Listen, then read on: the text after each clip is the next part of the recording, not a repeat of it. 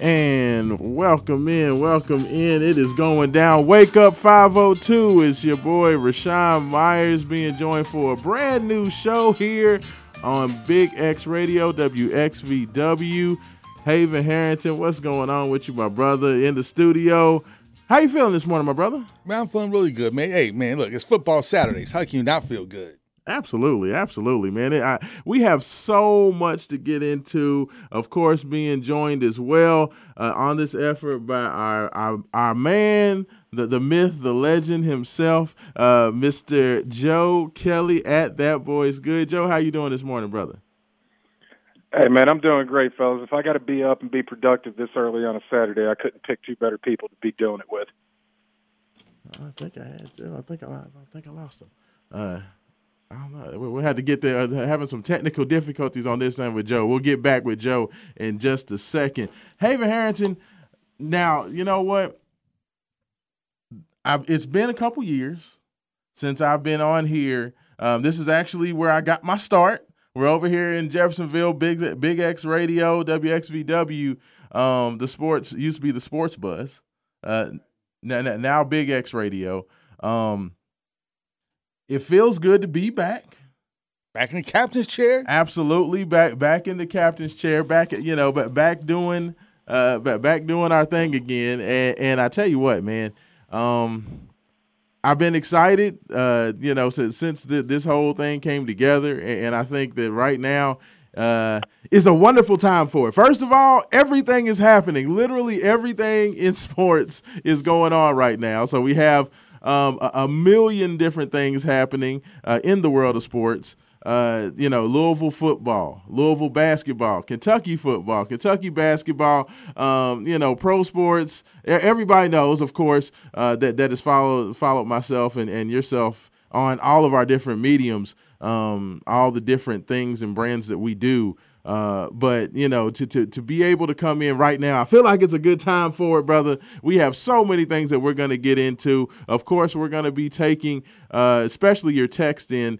502-414-1450. Would love to hear from you. Having a few little technical difficulties will get worked out in the break, and hopefully we'll get the call lines in. I'm not getting any audio at the moment, but we'll get that worked out. But Haven, I want to go ahead and break down. I figure that we should look back before we look forward, man. We got so many things going on. Great things happened this week. A lot of drama, a lot of different things going on in the world of sports, man.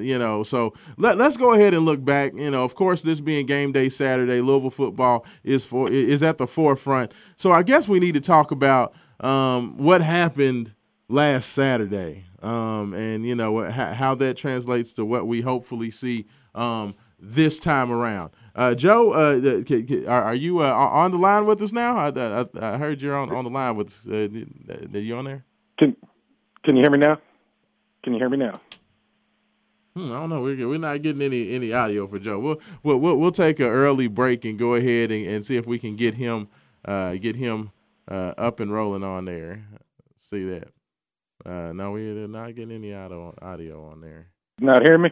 Have to see if we can figure out the technical difficulties. But no, like when I look back, I'm still trying to figure out exactly what happened last Saturday. I thought I had a pretty decent handle on U of L and who they were, at least offensively. Satterfield has been a guy who's been known for his offense. Louisville was an offensive team that it came into the game last week averaging about around 35 points per game.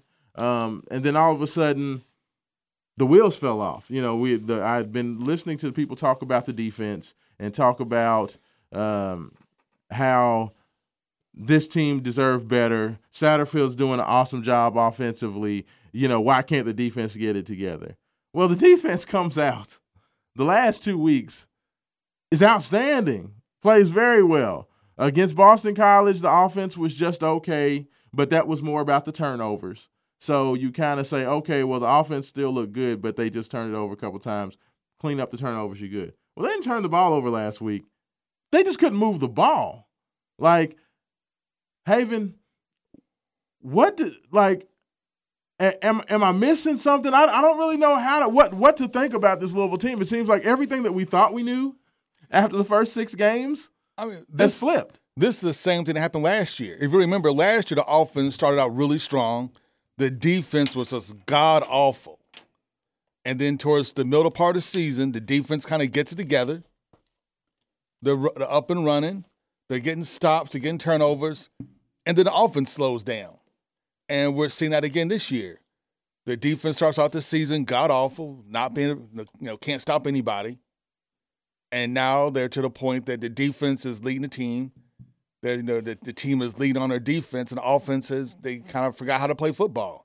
The execution isn't there. Guys aren't getting open. I mean, Malik has time to pass. Mm-hmm. Guys aren't getting open. They're not getting separation. You're getting running lanes, but, you're not getting enough running lanes to finish off drives. And I think that's been Louisville's, biggest problem. I mean, Louisville, just statistically speaking, they're moving the ball. And I think most ardent U of L fans and I almost call them cracked up, and Satterfield supporters will look to the fact that statistically we're moving the ball. We have more yardage than NC State, but you're not getting drives. You're not putting drives together. Louisville is a quick strike, big play offense. And if you stop our big plays, then we really don't move the ball that well down the field.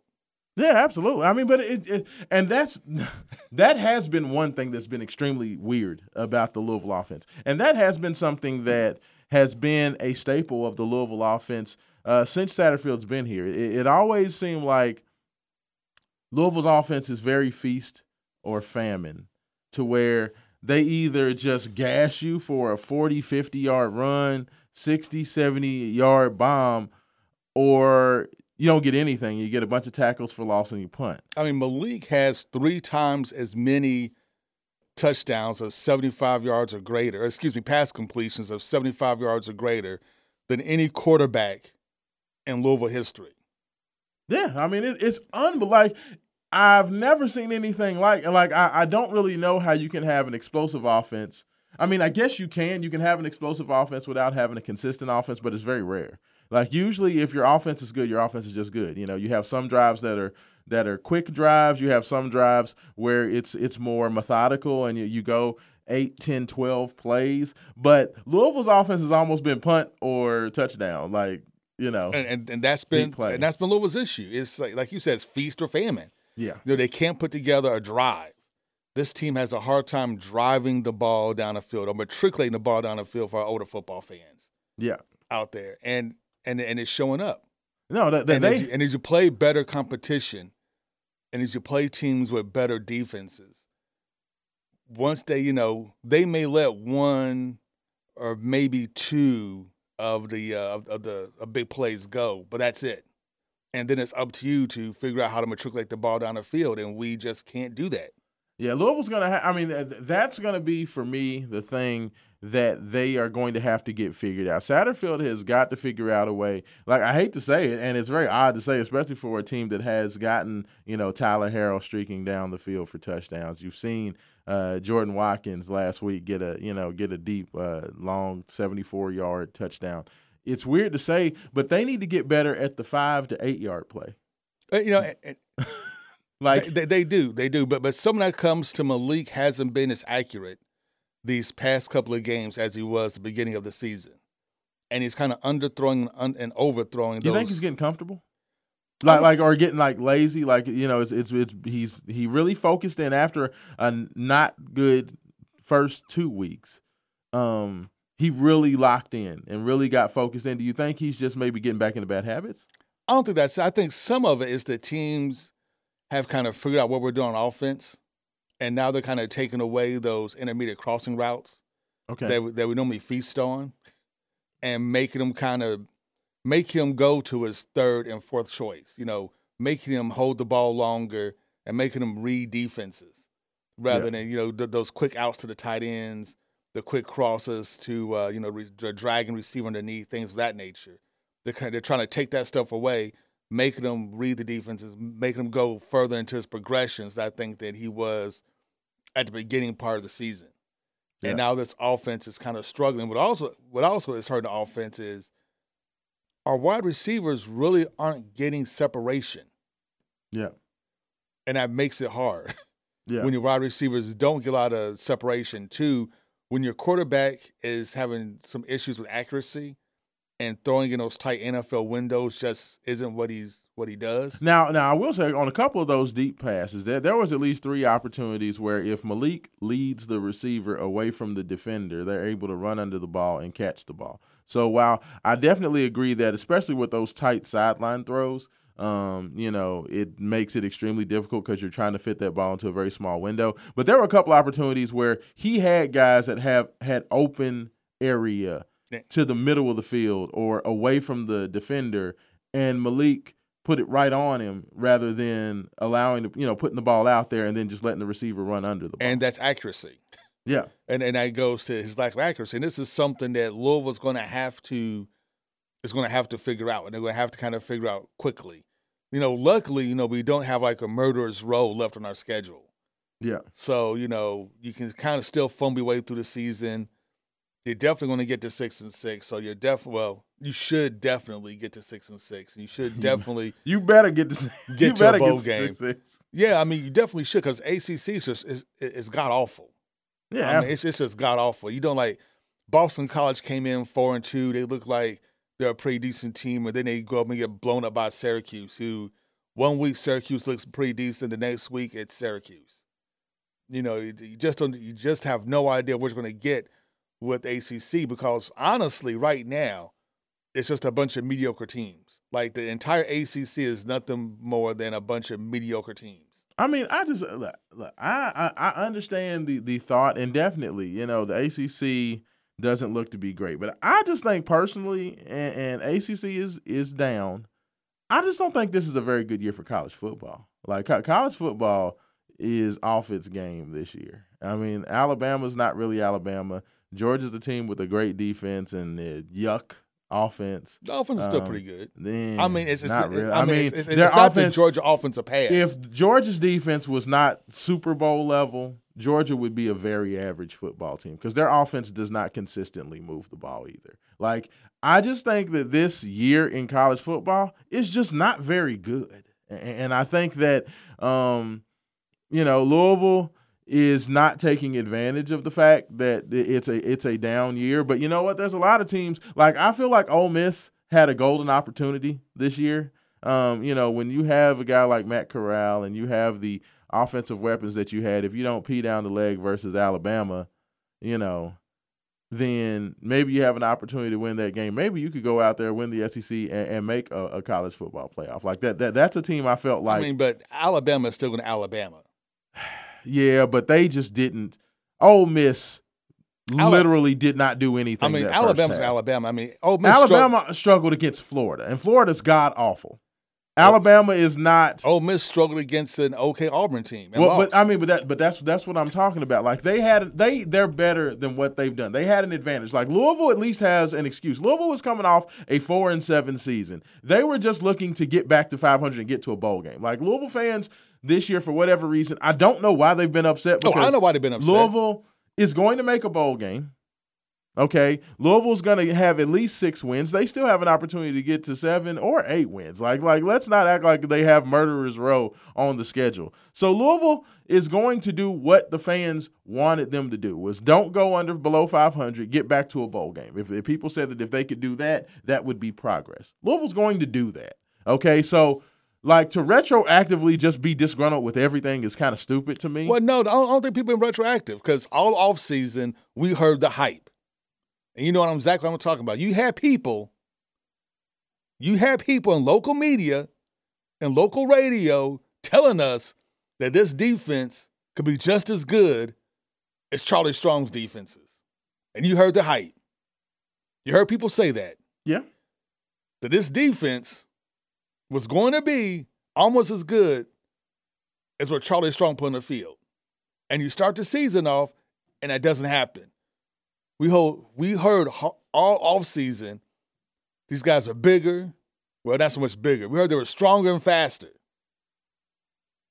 Malik's going to be a changed man. He's going to be the next Lamar Jackson.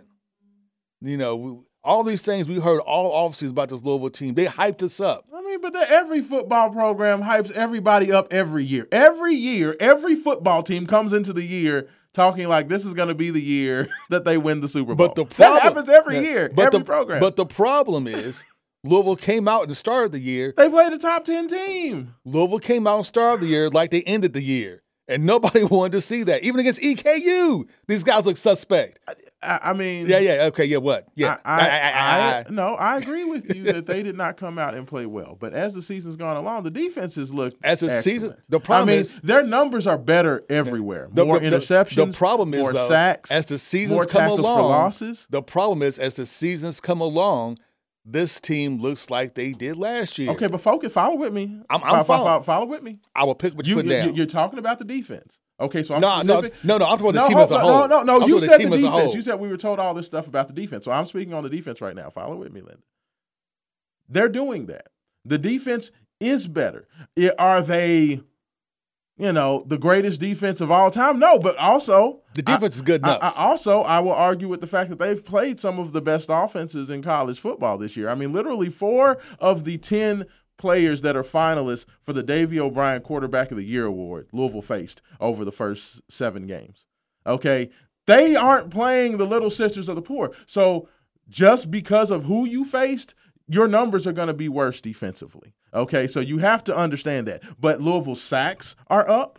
Louisville's turnovers forced are up. Louisville's interceptions are up, so the defense has been better. Now, I don't know what delusions the fans had of how good this team was going to be, considering the team was coming off a 4-7 season, but Louisville has been better. Have they had an opportunity to be even better? Absolutely. They could have been 6-1 after the first 7 weeks. They absolutely could have. Honestly, I'm going to tell you like this. What we're seeing now is what we saw last year from the Cards, where the offense started out good and the defense couldn't stop anybody. And then midway through the season, they flip-flopped. Where the offense couldn't score any points, and the defense was actually pretty good. The same thing happened this year. We could score all the points we wanted to the beginning part of the season. And then halfway through the season, we forgot how to score. And that's the thing that I don't understand. That's 2 years in a row that's weird. This has happened. And I think that's the other problem. The other thing is with Louisville fans is that we see how bad the rest of the ACC is. I mean, how god-awful the ACC is. There was definitely an opportunity there. And now we're thinking like, dude, what are we doing? There was an opportunity. None of these teams are good. I mean, Wake Forest is like the best team in the ACC, and I would put them as maybe the 5th best team in the SEC. Heck, these guys may be like the 3rd best team in the Pac-12, and the Pac-12 is god-awful. Yeah. I mean, no, there was opportunity there. But I feel like nobody in college football is taking advantage of the opportunity, except for Georgia. Ohio State's doing what they're doing. Ohio State was god-awful the first, but they still found a way to win. Then you could be mad. No, first of all, they lost early. They lost 1 game. But they struggled through their first 3. And that's Ohio State. And they have more 5 stars than anybody on the planet other than Alabama. So actually, Clemson has a ton of 5 stars that's not playing like it. Yeah. I mean, but this is the whole point. Like, nobody is really that good. So yes, everybody is looking. Like, I feel like every fan base looks at this year and looks at their conference. Everybody. I'm talking about Kentucky fans and Ole Miss fans and Florida fans, Louisville fans, Clemson fans. Everybody is looking at their team, looking at college football as a whole and saying, what in the world are we doing? We could have been X, Y, and Z. So I just don't think this is a Louisville-centric or Louisville-specific situation. I think everybody's mad.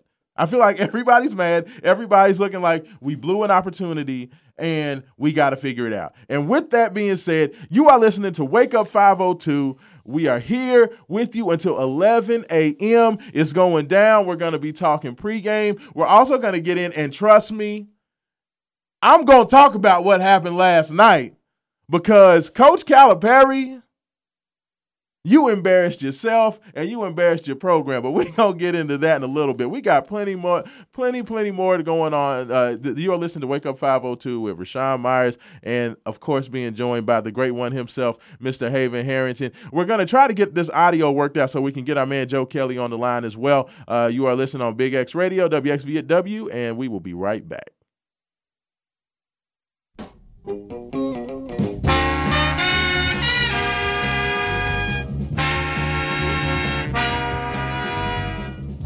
And welcome back in. Wake up, wake up, wake up. 502 is going down. Your boy Rashawn Myers here on Big X Radio, WXVW, being joined as always by the man I love to argue with, Mr. Haven Harrington. Haven Harrington, we talked a lot of Louisville football. Of course, I've been sitting in, big thanks to Mike Rutherford of the Mike Rutherford Show, the czar of Card Chronicle, for allowing me to sit in for him during the week. We've been talking a whole lot of football, What's wrong with this team? You know, what's wrong with the world? We're not going to fix it this year. Yeah. Yeah. But there's still, and what's funny, and we kind of talked about it, this Louisville team could still go 8-4, and it would not be a surprise. Literally, 8-4. They could. Which would be one of the better seasons in Louisville football history. They won't, but they could. I mean, no, they absolutely could. I mean, I don't know what to say about, where they're going, because I think that there is a multitude of opportunities out there. It's kind of like the multiverse. We've been seeing What If on Disney Plus. The Marvel What If. Absolutely, the Marvel What If. Like, this is like literally the Louisville What If. What if Malik Cunningham could complete a pass? There's a lot of that going on. So, I still feel like there's a lot of opportunity out there for things to happen. So, it's not being an optimist, because I know that I've seen this Louisville team go out there and put up 40 points and, be aggressive and, do some nice things offensively. I've seen this team rush the football. Now, the one thing that's going to hurt them, Trey Clark, going out for the season. We all remember what happened when Jair Alexander went out for Louisville football, back when Lamar was still on campus, and how that whole defense it fell apart. Completely fell apart. That's the one thing I worry about, even though there are some young guys that are playing really well. I love what Trey Franklin's doing, and I love what Greedy Vance is doing. But I really like the fact that those two could be your opposite, your bookend corner and your slot corner. Now that those two guys are going to have to step up to the 1-2 spots, and you lose a guy like Trey Clark, who's just one of the most aggressive physical cornerbacks in all of the ACC, I feel like that might be a death blow for the defense. I think that they'll still be good rushing the passer because Ashton Galati is now healthy. As long as they keep bringing pressure, as long as they don't go back to that god-awful 3-man line, they'll be okay. Yeah, no. You can't do that. I think that this is going to be a very difficult task. I'm going to be very interested. I don't think that this week versus Clemson it'll be a big test, but that injury to Trey Clark, I mean, when you talk about a football program that's been dealing with a lot, when you lose Monty Montgomery and you lose Trey Clark, you're two All-ACC candidates preseason. Especially when you lose two guys, because you have to remember, Louisville's secondary is an undersized secondary. Yes. I mean, we kind of saw Boston College kind of take advantage of that. And NC State really took advantage of that by just throwing the ball up and letting their bigger receivers go for it. But, Trey Clark was so talented. A lot of times he can overcome what he's lacking in height. Yes, he's very physical. He's very physical. But the problem is when you substitute guys that may not be as physical to overcome their lack of height, and you're going against taller receivers, mismatches start to happen more often. And that's what you have to be kind of worried about. And I just hope that the defensive coordinator doesn't see that and think to himself, you know what, I need to get more guys into the secondary, so I'm going to do another 3-man front. So I'm going to have 8 guys back so we don't get beat deep.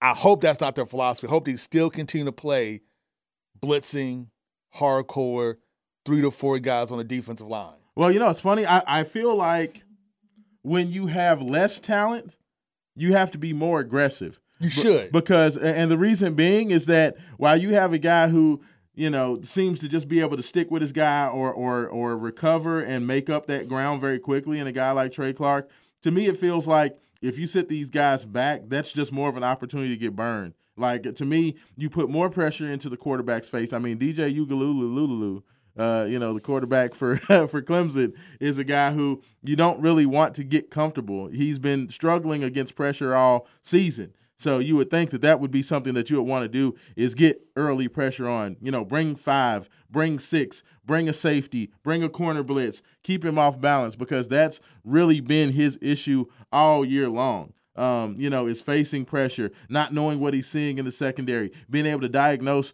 where the pressure is coming from. Like, that's kept him off balance. Like, so to me, the worst thing you could do is go back to that 3-man rush and allow him to get comfortable and to see windows and to get his feet set. Because the thing about a talented kid like that is you allow him to get into a rhythm and he's like, you know what?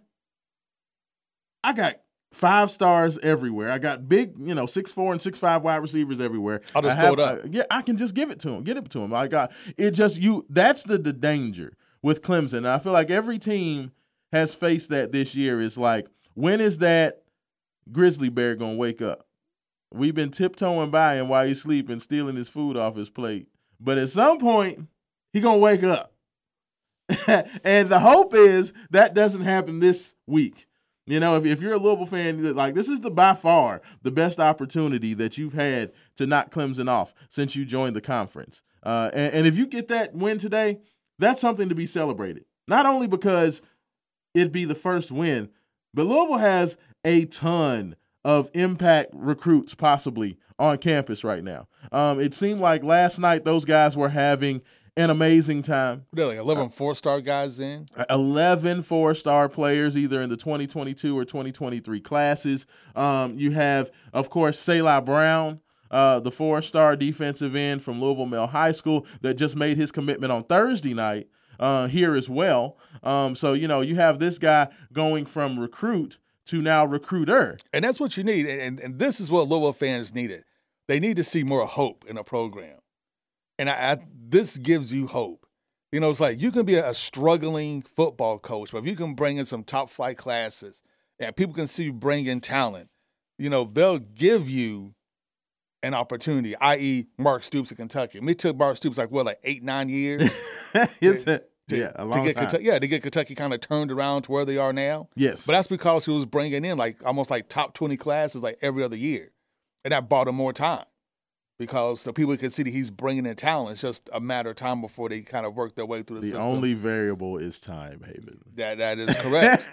That is correct. But no, but to give Coach Stoops credit, that's been one of the big things that kind of helped him have that stay of execution, is the fact that he was bringing in talented guys, and those guys that he brought in were playing well. While I know you are a recruiting ranking snob, with the whole 3- and 4-star guys, I also understand the way the football recruiting game works. I started out working with Mike Hughes of InsideTheVille.com, and I actually did football recruiting as my primary job for Mike. And the one thing that I learned was, regardless of how talented guys were, if they were coming to Louisville, those recruiting guys had much more of a tendency to either lower a guy's rating from 4-star to 3-star if he committed to Louisville, or keep them at a 3-star regardless of their how well they played. So I don't get necessarily nearly as much into the rankings, just because I know how subjective they are, because the difference between college football rankings and college basketball rankings is that it's much easier to rate the top 150 guys, because all these guys playing camps together, you can see them 1 to 1A. But in football, it's completely different. These guys don't play on the same fields together. You don't get to compare them apples to apples. And you have a lot of guys that change positions. You have guys that play primarily quarterback in high school, and they're going to play defensive back in college. Okay, so a lot of the time it has to do with the offer sheet. It has to do with, okay, well, who's Michigan recruiting? Who's Alabama recruiting? Who's LSU recruiting? And those guys instantly get a bump up, and that becomes the guys that have the notoriety. So, I understand the premise that Louisville has to have talent, but I've seen guys too many times come in as 2 stars, 3 stars, unrated players, and they become, all conference type of guys. But what you haven't seen, though, is a team win their conference with less than 4 or 5 4-star players on a roster and getting them almost every class. That's what you haven't seen in any conference. I mean, ACC. I would disagree with SEC. that if you see Wake Forest recruiting rankings forever. Well, and they've won the ACC a couple of times. So. Literally twice. In 2006. Hey, but they did it. You said you never see it. Like, Wake Forest recruiting is definitely much worse They did than in Louisville. 2006, and we smacked them in 2006. They're going to do it again this year. And we smacked them in 2006. With 2- and 3-star players. And then they will get smacked whatever bowl game they play in. But they're going to do it. You said that Even it can't Cincinnati be done. has had more 4-star players come through the program than we have. I mean, I don't know about that. Like, I would have to go back and do some research. We'll do a deep dive on that, and maybe I'll bring that back and clown you with that. And, that's on because, though. but one, Luke Fickell is from Ohio, so he kind of has those ends already. Yes. With the kind of a more talent-rich state than what we're dealing with here in Kentucky. Yes. So they kind of get a pass on that. And Cincinnati has been better for the past couple of years since he's been here as well. I hate Cincinnati. And that helps quite a bit. I just really hate the Bearcats. I hate that stupid cheer, and I hate their stupid little fans, and the fact that they think that they're actually good. They're a good team. I really hate Cincinnati. I mean, Cincinnati's a good team. They're a pretty good team, and they're all whining and crying because they're not in the top 4. Well, I do understand their issues and their sentiment. Unless you're going out there and just pummeling all these teams that you play by like 50, you're just not going to get the sympathy. Like the big wigs, the blue hairs, you're not. No. The old man committee that is the college football playoff committee is just not going to put you in looking the way you've looked. Yes, you're undefeated, but you've struggled way too many times. You struggled with Navy. But Tulane took Oklahoma to the test. I mean, Tulane almost beat Oklahoma. Yeah, but it's Oklahoma, so you get a pass. It's like, you can do anything. If you lose any game, if you lose any bowl game, Oklahoma just wasn't there. Their players just didn't want to be there. I mean, Louisville's had to deal with that. Louisville beats Florida in the Sugar Bowl. Florida, they didn't want to be there. They were okay. Now, they were sleepy. I'm going to talk about for Tat Leader. People tried to say that, but that was so much of an ass whooping. Like people just knew, like, hey, but no. But you know how it goes, man. It's like a popularity contest. There's always a reason. They always give you some sort of reasoning because the teams that they believe are great are there for a reason. It's the same reason Alabama was number 2 in the first playoff ranking. There ain't no chance in hell that Alabama should be number 2 in that ranking. No. But you know what? No, now the loss of Texas A&M, they shouldn't. No. They had a loss to Texas A&M, and they struggled against a mediocre, at best, Florida team. But they are the pretty boy quarterback in high school. Like, they can literally do anything. They can get away with anything because they are they will lose again. Ones. You think so? I don't think they're going to beat Georgia. Okay. An SEC championship game. They've been shaky. Alabama's been shaky. I mean, like I said, when you struggle against Florida, I was shocked that they struggled with Florida. Like, Kentucky was more convincing in their win over Florida than Alabama was. Like, that's embarrassing. Like, I'm sorry. Like, that to me tells me that Alabama's not ready. But we'll see. We'll see what happens with all of that. I guess we're going to go ahead. Let's go ahead and take this second break of the hour. You are listening to Wake Up 502. I appreciate everybody. We're going to go ahead and start taking some callers as well. Call in line 502-384-1450. Text line 502-414-1450. So we'll be taking your texts. We'll be taking your calls next here. Rashawn Myers on Wake Up 502, and we'll be back on Big X Radio.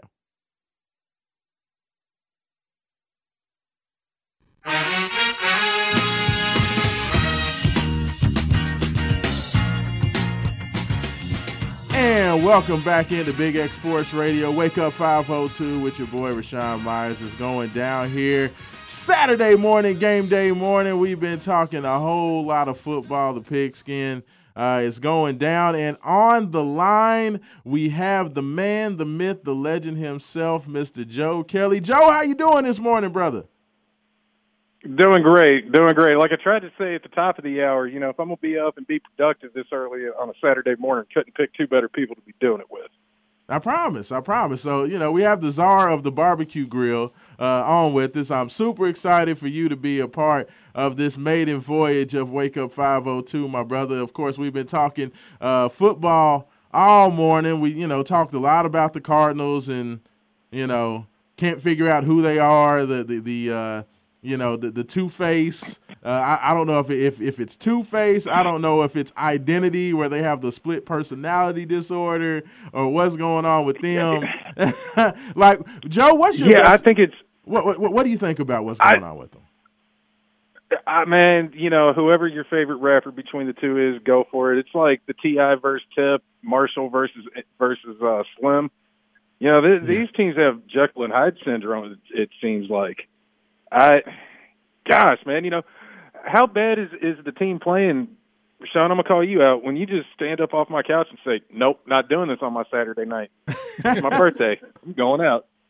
Legit. That actually happened this past week. Watching the NC State game, it was my birthday weekend, and I just couldn't deal with it. I had to go ahead and just set Louisville football down and just move on with the rest of life. Growth. Hey, I know. Hey, that is growth. I promise, because that's definitely not been me much. But you know what? Sometimes, Joe, you gotta know what's good and what's bad for you, brother. So yeah, Truer words have never been spoken. I promise. But now let me ask you, because I know you said we were chatting during the break. You know, and you said that you had some thoughts. We've been talking about the College Football Playoff Committee and kind of talking about the fact that there's pretty much no one good, and the only team that seems to be taking advantage of it's Georgia. What do you think about everything that's going on with the playoff? They had the first playoff rankings come out. You know, what are your thoughts on everything going on with that? I think this year is, for starters, we'll start it off with this. I think that the same problem is being exposed to the college football playoff that we're seeing every year. It's the issue is the amount of teams eligible to play in it. Yes. Because especially in a year like this where you say it's Georgia and then a field. Yeah. You'd like to have more teams involved in it. And I just can't wait to see how this all shakes out, because Georgia is legitimately – guys, I'm willing to say this now. They're, if not the best, they're a top 3 collegiate defense I've ever watched. They are just mercenaries out there. Yeah. And they're going to have to play Bama in the conference championship. So let's say Bama does what Bama is known for doing, which is coming out and wrecking your game plan. You then have 2 one-loss SEC teams that you're going to have a very difficult time making an argument to leave out of the college football playoff, right? Absolutely. Like, how do you split that baby if you're King Solomon? Yeah, I mean, I would think if Bama beats Georgia, those 2 guys are getting in. You know, I just have to. I would think so. And there's 50% of the field. So let me ask you, do you think there's any opportunity? Let's say Alabama wins the rest of their games. They lose to Georgia in one of those ugly 9-6 slobber knockers. Do you think, like, because I know that the playoff committee put Alabama in at number 2 in the initial rankings. Is there any chance that a 2-loss Alabama still gets in, do you think?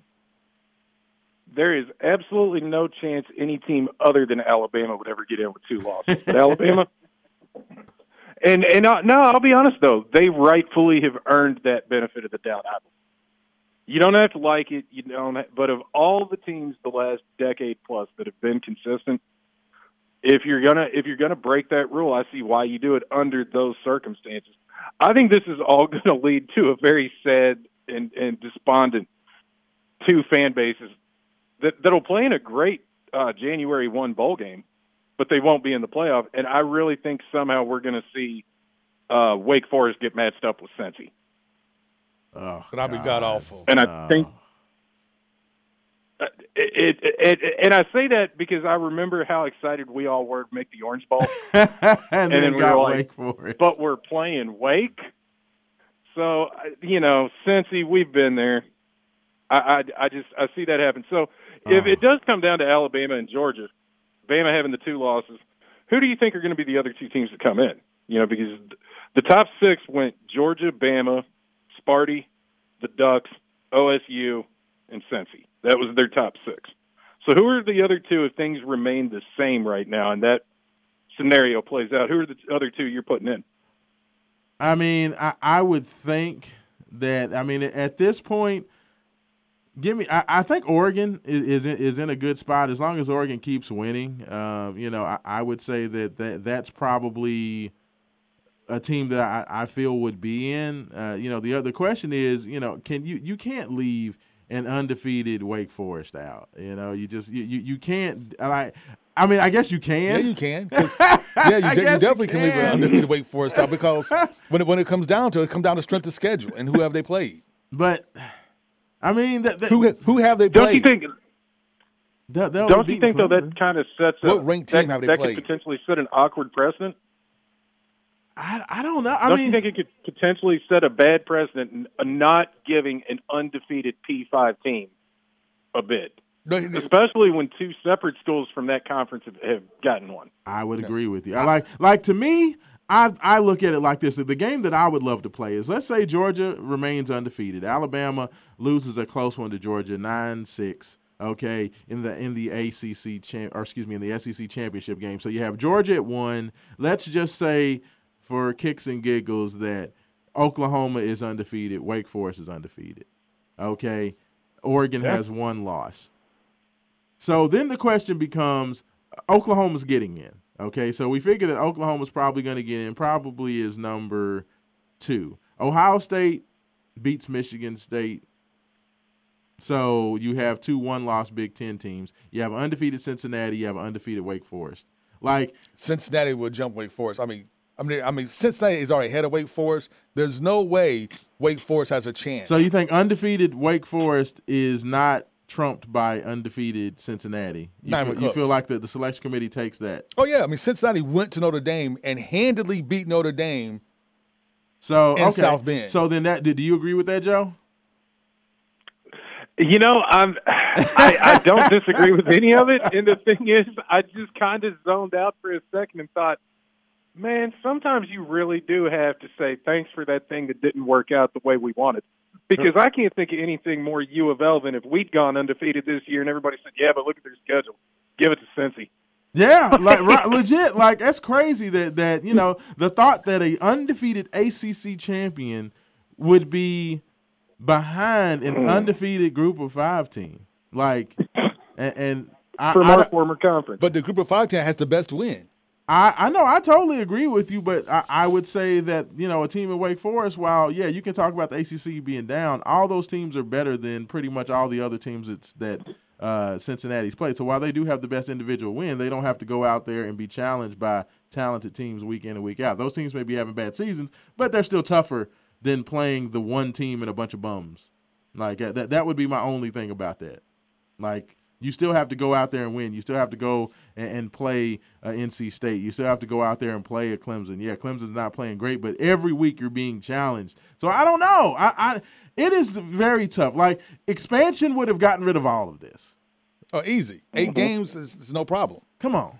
This year is a test case. Joe, when I'm looking at this and I look at every team in the top 12 either has 1 loss or no losses. You still have 1, 2, 3, 4, 5 undefeated teams in the top 12, and then the other 7 teams all have 1 loss. Every year we get into this conversation of, oh my goodness, if this breaks a certain way, how's the committee going to do it? And every year it's worked out to where we didn't really have to worry about that. I feel like this is the first year where there's going to be at least 2 to 3 teams that are going to be mad they didn't get selected this year. There's always 2 or 3 teams that are mad, but there are going to be 2 or 3 fan bases that have a right to gripe about it. Whether you agree with them or not, they're going to have a small claim. And as far as the 8 games goes, guys, I'm really confused why they have it. Because as a fan of the game and as a human being, I'm not necessarily the biggest fan of more games for player safety. Yes. And I'd rather, I understand the NIL. We've participated in the NIL as main event. Yeah, absolutely. But I'd like guys to save as much tread as they can until they can go get a paycheck. But I can promise you the NCAA doesn't give a damn about that. So it amazes me they haven't found a way to squeeze out a couple more games. It's more revenue for them. It's more excitement and more buzz. It is more revenue, but what you're getting a pushback from is actually some of the top-tier bowls. Like the Rose Bowl is political fit because, they're the granddaddy of them all, and they can't have their natural Pac-12 Big Ten rivalry game, game that, Do we really want to see that? Hey, that's what Rose Bowl was built on, and that's what they, and that's what they want. No, I'm just playing. But and you have so much tradition colliding here. It's hard for college football to make any sort of change because they're beholden to tradition.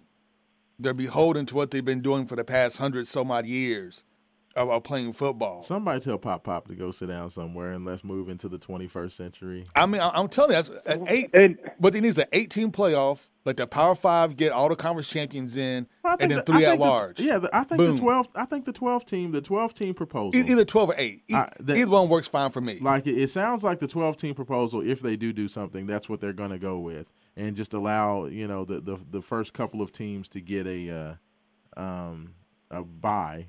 And I like that. Allow the first 4 teams to get a bye, play off with the other 8 teams, and then roll from there. I like it. I just think we've got to do something better than this because this is it's tiresome at this point. Like everybody knows there's more money to be made. Everybody knows there's going to be more eyeballs. I mean, think about it. If you have a 12-team field right now, you still have 20 teams that think they can make a playoff. Well, there's also something else we have to consider as well, and that is the evil empire in all this, if you will. Who's the evil empire? The NFL.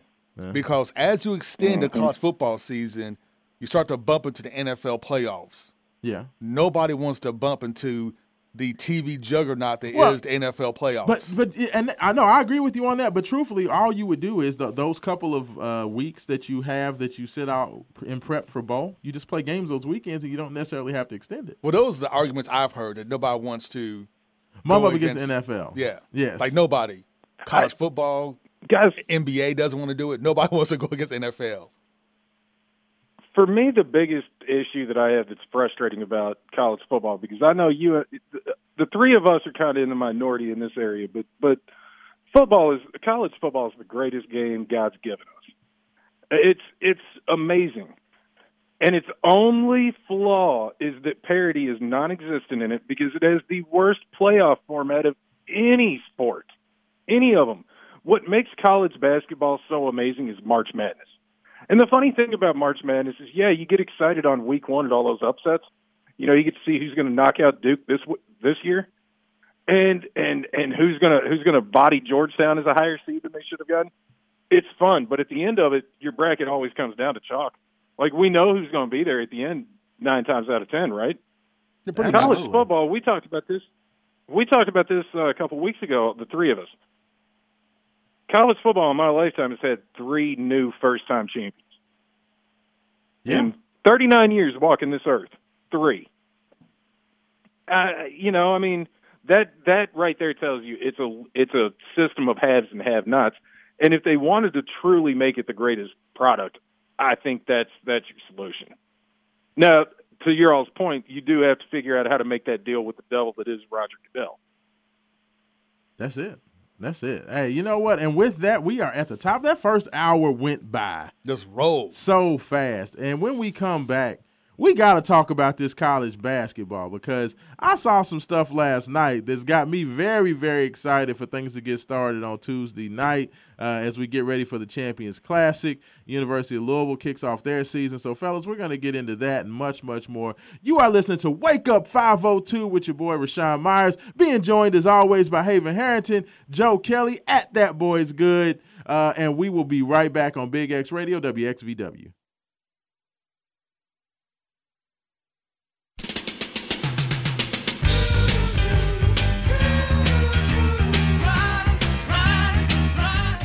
And welcome back in to Wake Up 502, hour number 2 with your boy Rashawn Myers. It's going down on Big X Radio. Man, we've been chopping it up all morning, talking a lot of college football. And we are about to start talking about this college basketball team and what we have here, both in the 502 with your Louisville Cardinals as well as down 64 with the Kentucky Wildcats. But Haven did, chat with me and said, I'm surprised you didn't talk about this Kentucky-Tennessee game. It's a big coming game up this weekend. Like, I have to speak on that before we move on because if you're a Louisville fan, you enjoy drinking the tears of the Lexingtonians. So when you have an opportunity to just revel in their trepidation, if you can feel the nervousness coming off just getting dog walked down in Starksville by Mississippi State.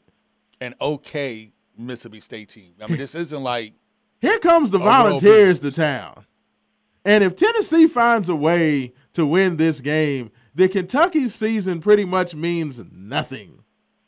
And all of their hype and all of their we're here and all of their dreams of, we can go to a New Year's Day bowl and be this and be that. All of that goes down the drain. This is a huge game for Kentucky because the rest of the schedule, shapes up to be pretty well. You got New Mexico State next, then you have Vanderbilt. That's 2 wins. And then you have Kentucky. Then you have Louisville, right? Ooh. So Kentucky, Kentucky was staring an 11-win season down when they went to play Mississippi State. It was like right there for the taking.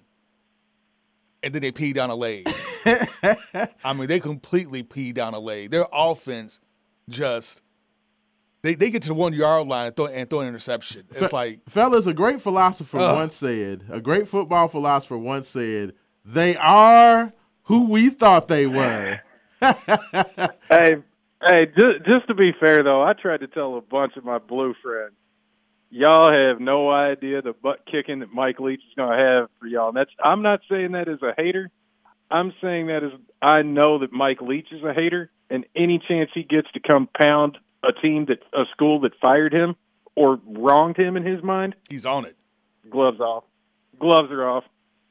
Absolutely. Like I accept all of that. Like I had some Kentucky fan texting me on Twitter last night, said, man, UK just lives rent-free in your head. You're just always talking about them. I was like, no, they don't live rent-free in my head. But as a avid Cardinal fan, like drinking in the tears of the Kentucky fans, like that's one of my simple joys in life. Like, I don't take the rivalry nearly as simple or as serious as I used to. I'm not like some of my good buddies that also do radio that say, man, I just have to go for a walk. I can't even watch the game. I just have to go for a walk and just turn on and then find out if our basketball team won. Like, I love my man, but I don't need to do that. I enjoy the rivalry. So that means I enjoy watching UK when they get embarrassed. Like, that's fun for me. Like, that's what you're supposed to do. That's rivalrying. Like, I give them credit when they deserve credit, but watching them fail and lose is darn near as much as watching my team win, especially when they think they're good. So I'm absolutely going to be on that. I'm going to be at the game, of course, at Cardinal Stadium watching Louisville and Clemson, but don't think I won't have my laptop tuned into that Kentucky-Tennessee game. That's definitely going to happen. And I'm going to watch every snap of that game while I'm watching my beloved Cardinals play. And Tennessee, if you guys can do one thing for me, come on, Rocky Top. Let's get it done. Like, that would be wonderful. I just had to say that. I think the other thing that needs to always be remembered, no matter what side of any rivalry you're on, you owe it to yourself if you really want to be a good combatant to study your foe. Because, man, if you listen to the UK fans the last couple months, man, they got the 85 Bears defense. They got that old Chris Carter, Randy Moss, Robert Smith. They got the Rams' fastest show on turf. And don't get me wrong, man, they got a nice running game. They got 5 bullies on the offensive line, and they got Wandale. That's their offense. Yeah, pretty much. Yeah, but that's always been the offense. Like that's been the offense since Stoops has been here. I was talking to Rashawn. That's been their offense since Hal Mummy was here. It's usually one dude, a running game. I mean, outside of when they had Couch, they've never really had a passing game. Well, that's not true. I mean, you had Woodson, who was decent. When they had Woodson, and they had Keenan Burton. They had a pretty good passing attack. And you had Hartline. They were decent. They had a hefty lefty. They had a good passing attack. It's only been since Stoops has been here, they've been literally like no passing attack at all. I mean, Brooks never had a passing attack. Yeah, Hartline. I mean, was Hartline with the Brooks? Yeah, I think Mike Hartline was with them. But, I mean, they've never been prolific passing the ball, except for under Hal Mummy. But they've been much better in the past than they have been right now. I mean, because right now it's been like... Well, I don't know much better, but... No, they have been much better. They have been much better. They've had Keenan Burton come through. They've had Craig Yeast come through. Usually it's just one dude that's like real good. Randall Cobb. They had him. That's usually the Kentucky. Like I can't remember the last time Kentucky had more than one serious pass threat outside of some tight ends. Well, honestly, it's hard to tell when Stoops has been here because he hasn't had a quarterback to get anybody the ball, so you can't tell how good these dudes are. They suck. Because they all suck. But the running game has always been since Stoops has been here. Running game's good. The running game has been on point. Their defense has been on point. The defense is still pretty good this year. They just been decimated by injuries. I mean, they lost most of the defense by injury. And this isn't me taking a shot at a rival at all. You know, I mean, I take a shot at him. I do it when it's necessary, but I've gotten better about not going for the low hanging fruit. And I'd be a fool if I said Louisville hadn't whiffed on plenty of kids, that they signed. But it's been mind boggling to me how Stoops hasn't even been able to stumble into one quarterback that's worked out. It's crazy. Yeah. I mean, and they've brought in guys who have been well thought of, which goes back to my argument with Touchdown, the whole Terry Wilson. Quarterback ratings. I mean, they've brought in guys that have been 4-star. They've brought in 4-star quarterbacks. I've even seen Kentucky bring in a 5-star quarterback. Problem is, none of them can play. Mm-hmm. And that right. Quarterback is just one of those positions where Louisville is just one of those charm programs that have just seemed to always have a good to great quarterback. I mean, quarterback play for around the country usually is not that great. Like Louisville has definitely spoiled. Like Louisville fans are very spoiled. Like I can't remember. There's been very few times like Abe Froman. I go back to as one of just. I couldn't have Abe Froman every year. Like some football programs, that's where they live. That's the neighborhood they live. Where they got Froman every year in and year out. And that's not to talk about Froman, but. But hey, in defense of our guy Froman, man, how awesome was it that when we did have like a down year for quarterback play, at least the dude's name on the roster was Afro Man. Fair. That's fair. Very nice. So, fellas, let's go ahead and switch it. I wanted to give Kentucky their, could be their last call for alcohol, and then at that point, nothing that they do matters. And that would just make me very, very happy. I will say this, though, about Kentucky. Yes. When they come to Cardinal Stadium, they're going to be hyped and ready to play.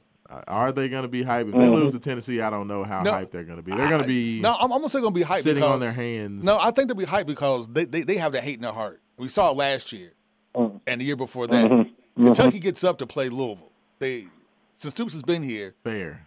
They have gotten up to play us. We just haven't gotten up to play them. That's fair. Now let's flip to the other side. Yeah. And even before I get into my beloved Louisville Cardinals, I got to talk about what happened last night. University of Kentucky at home facing what Jeff Goodman called the powerhouse Miles College Golden Bears. Hey, Miles is real. Miles College got one other receiving vote for the top 25 in the Division II rankings. Good for about 50th in Division II. Okay. Not a good team. That's a solid resume.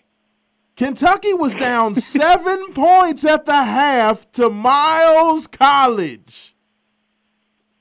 A team that, for whatever reason, coming off the worst season in the history of Kentucky basketball, all of the media wanted to rank UK as number 10 in the country. Losing to Miles College. And Miles College, not only were they up at halftime, not only were they enjoying a double-digit lead for pretty much most of the first half, Kentucky only won the game by 9 points. They gave up 71 points. 80-71 was the final score. 71 points to Miles College. I'd like to piggyback off of your last 2 points to just sum it all together. Kentucky fans, I'm happy for you, man. This is why you need to enjoy the preseason and all the hype that comes with it. And if you have a good football team through Halloween, with a winning record, live it up, have fun, because the sky is still the limit. But these 24 hours could be very humbling to the Big Blue Nation in terms of, man, it was all sweet just a week ago, huh?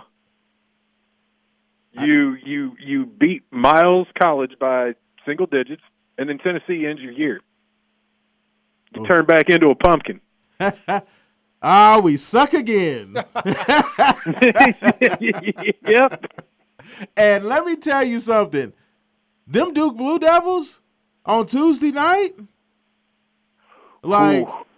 I'm telling you something. Like, I'm getting hyped for Tuesday night. Like, we going down to the Louisville Gardens. down to Louisville Gardens for a slobber knocker. You know what I'm saying? Like, I cannot wait for Tuesday night to get here. Not only because my beloved Louisville Cardinals at 7:00 will be taking on the Southern Jaguars to get their season rolling, but to watch Duke absolutely embarrass Kentucky on national television is going to be hilarious. It annoyed me. You know what? I tried to give it hope. I tried to give it space, fellas. Coming in, I saw the preseason rankings. I saw the fact that nobody even put Louisville in their top 40. And I tried to not let it get on my nerves, considering that Louisville was the first team out, according to the NCAA, of the tournament, even though they definitely and clearly should have been in the game. Or in the playoffs. The fact that Louisville went out there and both retooled and brought back, Jalen Withers, a guy who was an all-conference freshman, okay, who was looking like he's ready to step up and be a second or first team all-conference player overall. You brought back Malik Williams, probably the best defensive big man in the ACC. And then you came in, you got great transfers, well thought of players, but literally everybody ignored Louisville. While you have Kentucky brought in one decent freshman in Ty Washington, brought in another decent freshman in Damian Collins, and then got a couple of transfers of C.J. Frederick from Iowa, Kellen Grady from Davidson. Nothing great. And everybody wants to just steam all this praise on the Wildcats. And while I don't think Kentucky will be as bad as they were last year, just the need to kiss the butt of John Calipari and the Kentucky basketball program is nauseating. So let me just tell you, I am so looking forward to this basketball season because, fellas, when I look at what product I've seen on the court for the University of Louisville through these first two exhibition games, yes, I understand they're exhibition games, but you go out there and you put teams down the way you're supposed to put teams down with what Chris Mack has to work with this year, Louisville's going to be not only a playoff team, not only a second weekend team, but I think this team is going to have an opportunity to challenge for that final weekend in the Final Four. And I'm okay saying it. Like, I was very impressed with what I've seen over the couple of exhibition games. Of course, it gets started for real. And this new offense, Ross McMains, the coach that they brought in with the international ties, it wasn't lip service. Like, Louisville plays a completely different brand of basketball offensively. And lo and behold, fellas, they are pressing defensively. Mm-hmm. With the depth that they have, with the size and shooting and athleticism they have, I'm very, very excited. Joe, what have you what have you seen from Louisville? What did you think about these exhibition games? I feel like this basketball team has really taken the pressure off the football program. Like, I feel like everybody is like so much more relaxed because I feel like they think they're sitting on pocket aces right now with this basketball program. What do you think about it? I got some thoughts. Before I get into that, I just want to ask you all real quick. You're over or under? I'm going to set it at 3. Okay. This is the farewell Coach K tour. Over under 3 references to Christian Laettner Tuesday night. Oh, See, main event got those side bets for y'all. Oh, this is oh man, the Coach K love in this first broadcast is going to be. It's going to be off the charts. Let me change it to 2.5. I'll give you 2 and a hook. I'm going to say over. I'm going to go with the over. I'm going to go. Yes, I definitely can see 3 getting in there. I'm going to say over. I think 3 will sneak their way in. They're lucky Dickie V won't be on the call. Oh, gosh. But talking about the 2 exhibition games, you're absolutely correct, Rashawn, and scream it for the people in the back. You can't over-celebrate anything from a preseason exhibition game other than, they went out and handled the business. That's exactly what a team, if we think they have these expectations, that's exactly what they should do. I'm glad that I'm not sitting here defending my school beating a Google Academy by 9 points on a Friday night. Glad I don't have to do that right now. you talked about all the change that Mac did. And I want to ask you guys this and get your thoughts on it because I hadn't really thought about it until last night. I knew that he came into this season with a chip on his shoulder, and he knew that his seat was a little hotter than he would like it to be. And probably a lot hotter than he expected it to be at this juncture of his coaching tenure at U of L. I kind of wonder if that 6-game suspension wasn't just the final straw as far as giving the wrong guy a chip on his shoulder. Because they look a different type of focused than we've seen the last couple seasons. And, who knows? Maybe we're going to find out, and it'll all be said and done, that COVID really did mess with chemistry for our team. We struggled with it. It's understandable. But right now there is a lot to be excited about.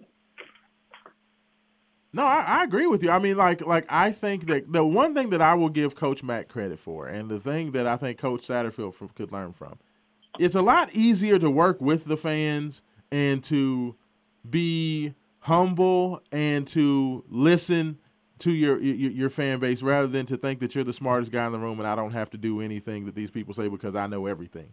Like Coach Mack humbled himself. When you talk about the fans talking about this is not Louisville basketball, the pace is too slow, we need to get more guys in here, this product isn't good enough. Coach Mack listened to that. Coach Mack decided that it's not good enough. And he went out there and was willing to do whatever he needed to do to make it happen. Because, and I think that Satterfield is learning it a little bit because let's not dismiss the elephant in the room. He got bullied into taking Selah Brown. Of course he did. Louisville was not going to give Selah a committable offer for at least another month or two. Okay, and everybody knows it. And everybody's tried to kind of like shove that fact under the rug. Satterfield got bullied into taking Selah Brown. And I'm okay with it. Because he needs to learn that you don't rub you can't ignore local talent. You don't shun the fan base. You don't shun what the people that you're catering to request and need. And it's not like you're talking about a guy that can't play. Selah Brown's a 4-star prospect. But Chris Mack learned that. He understood that after year 3, these people at my throat, they're not playing. This is a national championship program. But there's a certain expectation, and to his credit, he did that. But it's not like the fans have been wrong. That's the thing. The fans have been right. All season long. Back to Satterfield. Exactly. All season long, the fans been saying, dude, get rid of the 3-man front. What are you doing? They've been saying that for 2 years now. He gets rid of it. We play aggressive defense. The defense like night and day. We've been telling them, dude, what are you doing? Yes, we don't mind the smaller. It's a very smart fan base. Yeah, we don't mind the smaller, faster players. There's like 4 or 5 of them, not the entire 23-man class. What are you doing? And now he's kind of correcting that. We're bringing in more 4-star kids, more highly touted kids, more highly ranked kids because he's not as fast as a learner as Chris Mack. Chris Mack is a fast learner. Absolutely. A very fast learner. Satterfield, Ned Flanders, a little slow in uptake. But Ned Flanders is getting... Yeah, he's got a curve. He's got a curve. On a curve. But here's the thing that Satterfield needs to understand, okay? And I've never felt any stronger about this than when the portal opened up, and it was you can immediately transfer out. That means to me you never let a 4-star kid in your backyard or a 3-star that's a tipping point for, you don't let them lead the city. Unless their coaches tell you on day one, this kid needs to get out of town because he needs to get away from the knuckleheads he's running with. Right. He needs to go away. Other than that, I don't want to see the J.J. Weavers killing it down in Lexington. That's fair. You sign them. If they get here, it's a football roster. It's not a basketball roster. So every scholarship does not have the same equity and value to your team and your dynamic on any given season. Get them on campus. Get them here. Get them some touches as a freshman. If they decide to transfer out, okay, you did your best, but you don't lose the recruiting battle. That's an excellent point. I mean, no, that's actually a very good point because, I mean, you have pretty much free agency in college athletics now. So if things don't work out or if the kid isn't who that either shows either because of personality, because of discipline, because of game, the achievement on the field that it's not what you need. Both guys, both the player and the coach, has the ability to be flexible. You can have that one-time transfer rule. So if the guy doesn't work out after a year or two, he can go ahead, go on his merry way, and you can go find somebody who fits better. But no, I think to your point, Joe, this one-time transfer actually should make you more willing to go out there. And the weird thing about it is Coach Satterfield's willing to take every Louisville kid that wants to walk on. He'll take, the whole roster from St. X. He'll bring as long as they walk on. As long as they walk on, but he doesn't want to give the talented kids scholarships. Like, why is Vinny Anthony going to Wisconsin? Like, he's committed to play at Wisconsin, the wide receiver at Male, who's a talented player in himself. Like, Louisville's still out there actively recruiting wide receivers, but you have another talented kid, 4-star kid. I mean, why would a wide receiver want to go to Wisconsin, first of all? Wisconsin runs the ball 85 times. They loved – I'm assuming they either really enjoy blocking or they got that Calvin Johnson sales pitch. We're only going to throw it 6 times, but we promise you 5 of them. I don't really understand that, but, like, that's my whole point is, like, to me, Satterfield is doing more to make it harder than it needs to be in terms of being able to cater to the fans and be a good, outside of his first neighbor. Outside that first year where he turned everything around overnight, he has struggled mightily. Yeah. And trying to woo the fan base. The PR. To keep the, horrible PR. Horrible. One, he canceled the spring game. Yeah. People's like, well, we'll give you a pass because you're a first-year coach, you're doing it your way. But none of the Cardinal fans like canceling the spring game. Like, why would you do that? They used to be our precursor. People used to say Thunder over Louisville was the mark that it's Derby season. No, it was the spring game. Yeah. The spring game was always right before Thunder. Either it was the Friday night before Thunder on Saturday. That's how my friends and I considered it's Derby now. Meet up at the spring game. Yeah, and you got rid of spring game. Then you try to leave to go to USC Junior. Yeah. When you're at that point, I think they're 2-9 at that point in the season, and lied about it. Yeah, handled that horribly, and then in your apology press conference said, "You know what? I'll do it again." Like, I'm sorry, but you know what? If they come back again, then I'll listen again. Thanks, Coach. That moment seriously was like the interview with Michael Jackson on 60 Minutes. When Ed asked him, do you think it's normal, to share a bed with a child? And Mike went all on, yes. And the look on his face, he said, I'm going to ask you this again, man, because we're recording this. Are you sure that's how you want to answer this? Because we can go back and edit it. Mike, no. Sat Straight went full on MJ. When they said, would you do it again? Probably. Yeah, I would. Like, I kind of respect the honesty and the candor. Oh, God. But it's also just like, dude, you're being a cabbage head. Oh, gosh. Last question I've got about local recruiting in your guys' opinion. Absolutely. Before you want to move on. Do you think, in fairness to Satterfield, that it's a little bit of being, from the South and a little biased towards football, high school football in the state of Kentucky, that he can say, he may be a 4-star kid in Kentucky, but I see a 3-star in Georgia that I think is better. I think that there's definitely. Do you think that weighs into it? I think there's a Southern bias with Satterfield, definitely. But it's not a good Southern bias. That the SEC. It's a Carolina bias. But no, it's a Carolina bias, and I also think that he has a pathological need to find underdogs. He loves the underdog story because he was he looks at himself as an underdog, and he was an underdog as a quarterback at App State. And I feel like he goes overboard trying to find this diamonds in the rough. That's why his walk-on program, they make such a big deal about it. We're bringing in 80 freshmen this year. All these guys, these young guys just trying to look for a chance, can come walk on at Louisville. We got 100 freshmen. Like, he has this pathological need to find all these underdogs, and almost to the point to where he ignores, like, regular good football players because he wants to fill his team with underdogs. Like, that's my only – like, that's why I'm sure he loves Marshawn Ford just unconditionally, because Ford, former walk-on, is now an all-ACC tight end. And he wants all of his players to be that. No, which is great. I mean, look. But you can't. But it's not realistic. It's not. I mean, it's not realistic if you want to be better than Wake Forest. Yes, I agree. Mm-hmm.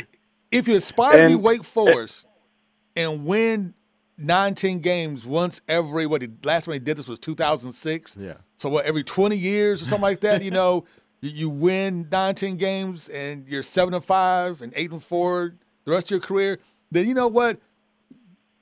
Have fun with that. This you're doing a great job. You're doing a great job, Satterfield. But if Cardinal fans don't want that. Yeah. That's not what we signed up Guys, for. We want 9-3 and Guys, above I'm telling on you. average. I'm telling you, man. Rashawn, you bring up an interesting point about the underdog, and I'm gonna concede and say I think that is a factor in it. Yes. But you know what I think it comes down to? This dude wants a job in the Carolinas, and he's going to do everything he can to protect his relationship with high school coaches in that region, so that if he does get the North Carolina job or whatever job down that way in those parts, he has a relationship with coaches that'll say he'll tell their best kids, "You want to go play for him because I trusted him with 2 and 3 stars, and he took care of them." That's fair. And then he will be bounced. And we are a little bit late for this last break, and I say all that to say, Coach Mack, thank you for understanding, seeing the light, making the changes, and my brother, you are going to be rewarded for that this year, because I think that Louisville is sitting on a special season, and that season gets started on Tuesday night. We're going to go ahead and take our next break, and when we get back, we're going to turn to the pros. We're going to talk about Aaron Rodgers being a nutcase. We're also going to have our picks coming up at the end of the hour. It's rolling along. You're listening to Wake Up 502 with your boy Rashawn Myers, Haven Harrington, and Joe Kelly, and we'll be back on WXVW.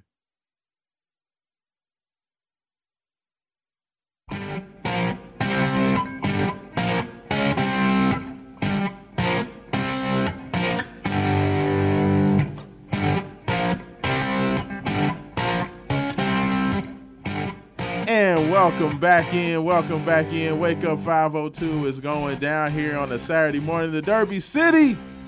Brand new show, brand new vibe, brand new energy in the building. And I tell you what, Haven, it has been absolutely awesome this first day. The hour is flown by. First hour went by quick. We're already halfway through the second hour. We have about 20 minutes left in the show as we shoot towards the end. So we got to transition. We always like to talk some pro sports.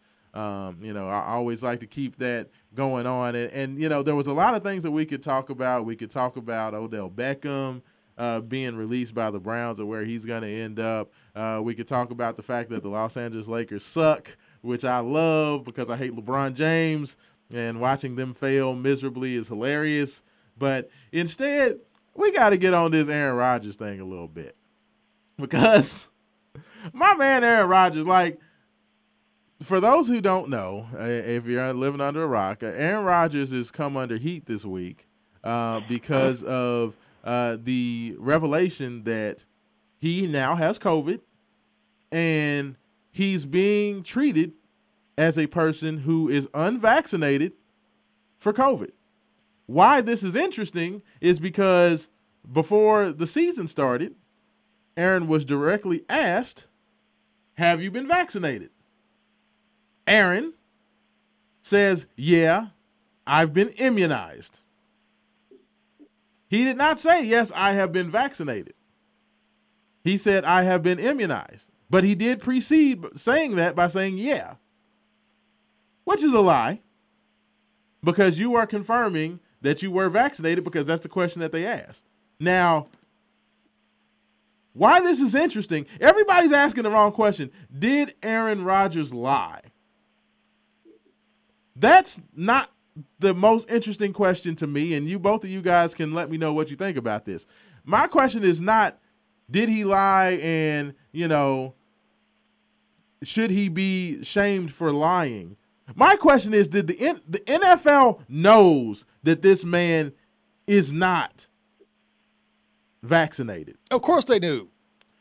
Did they make Aaron Rodgers adhere to the standards and go through the protocols of an unvaccinated person? And from all looks, they did not. Of course not. This NFL. That's my issue. This NFL, of course, they're going to protect one of their star players. This is what they do. They've always done this. The NFL always makes different rules for your star players. They always have. They've always made exceptions to the rule. Beat your wife? If you're a starting quarterback, we'll look the other way. Case in point, Ben Roethlisberger. Rape a chick in the bathroom? It wasn't that bad. He's a good guy. He's a good guy. he's okay in our book. Like, you have your top owner flying down to Orlando, Florida to get happy endings and get caught.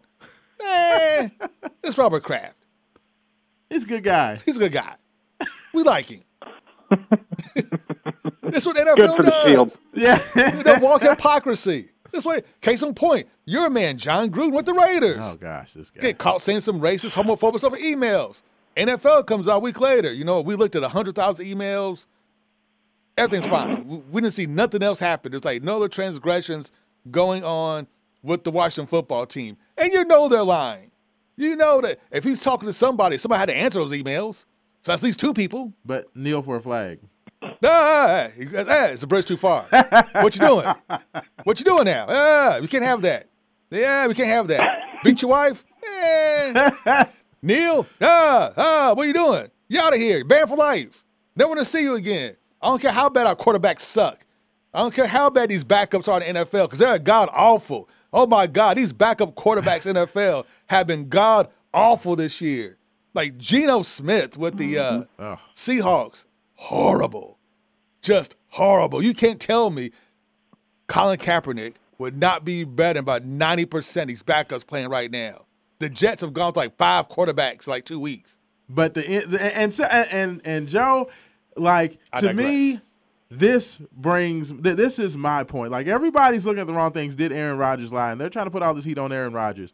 Okay, Aaron Rodgers wanted to be a guy who wanted to play with words. And I'm fine with that. If you didn't want to give out your truthful status and you wanted to do that, that's fine. But to me, the NFL, knowing the situation, knowing the time and score, and then allowing Aaron to flaunt around and gallivant, like, because people that are unimmunized are supposed to not go to press conferences. They're supposed to Zoom in and do all their calls via Zoom. They're not supposed to be able to go in certain common areas and do certain things. There is a whole list of restrictions that goes along with this. Aaron Rodgers appealed the fact that he was not vaccinated to the NFL and said that his immunization should be good enough for him to be treated as a vaccinated individual.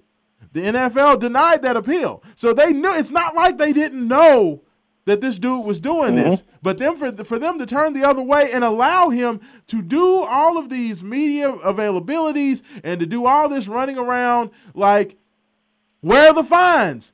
Where are the conversations about this? Like, that's my problem with this whole situation. Is not on Aaron Rodgers. It's for the NFL and the Packers organization for not holding him accountable. Am I wrong about that, Joe? No, you're not wrong on that. I mean, there's a lot to dissect about all this stuff as we continue to fight with the non-vaxxers and the anti-maskers, and it becomes more convoluted. First of all, the jokes, man, were flying, and they were good. Like, somebody said Aaron Rodgers is host of Jeopardy. Contestant, I'll take vaccines for 2,000, Aaron. Aaron, no, I will not. And somebody else called him Throw Rogan. Yeah. Oof. Oof. That's hilarious. But to me, I think the biggest thing, and for me personally, I'm vaccinated. I have no problem saying that. I'm waiting to get my third booster, just for giggles at this point. But you got to ask yourself, if you're out there raging against masks as a celebrity or vaccines, who is coming to your side to defend you? And it's weird to me that it's the same people who told LeBron James and Colin Kaepernick essentially to shut up and dribble are now defending Aaron Rodgers. And that's not a side of an argument that I would want to be on. If nothing else, that might snap me out of whatever I was doing. To be like, wait, when Donald Trump Jr. is calling me a patriot, maybe I'm messing up. I'm probably being the opposite of patriotic. This is all bad.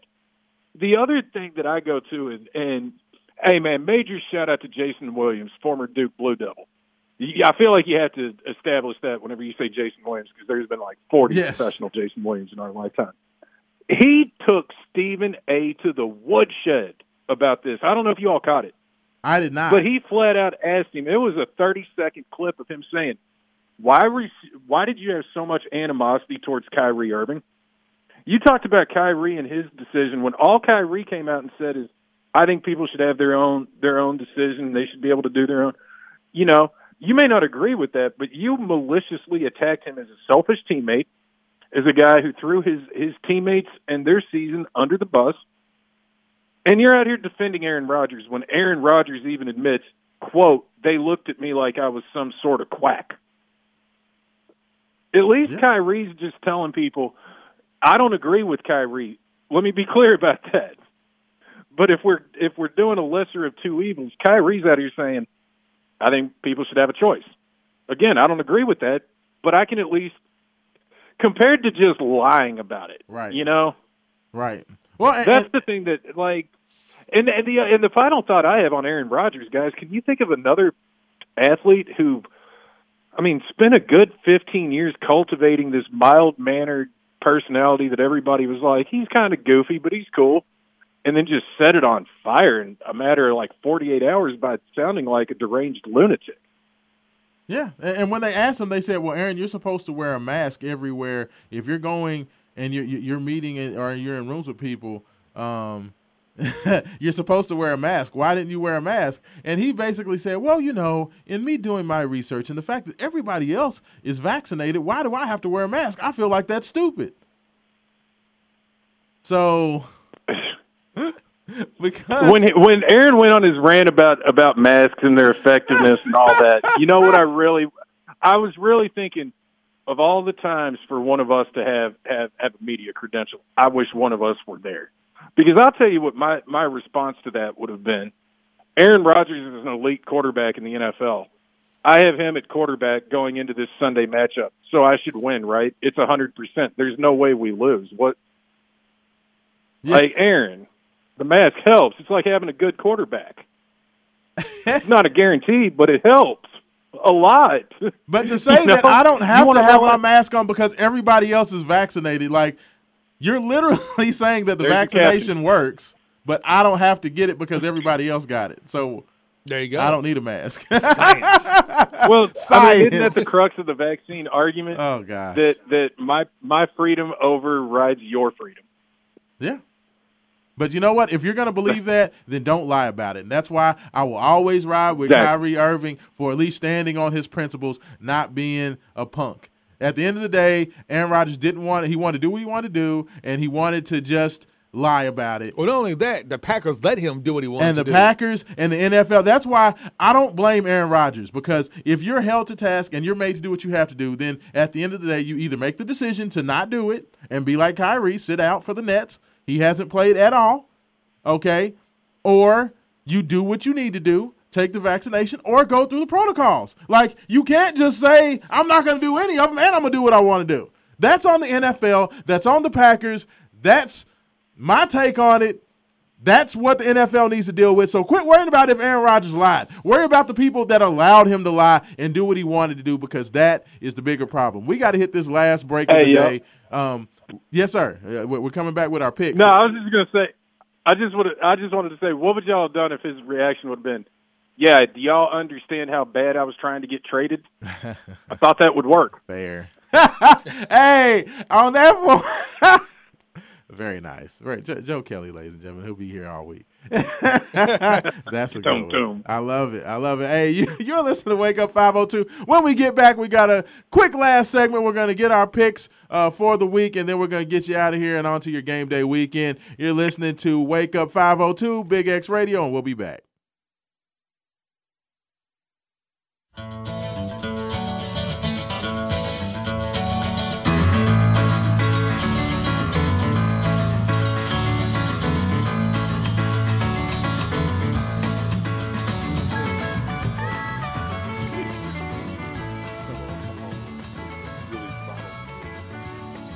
And welcome back into Wake Up 502. Rashawn Myers being joined once again by my man Haven Harrington.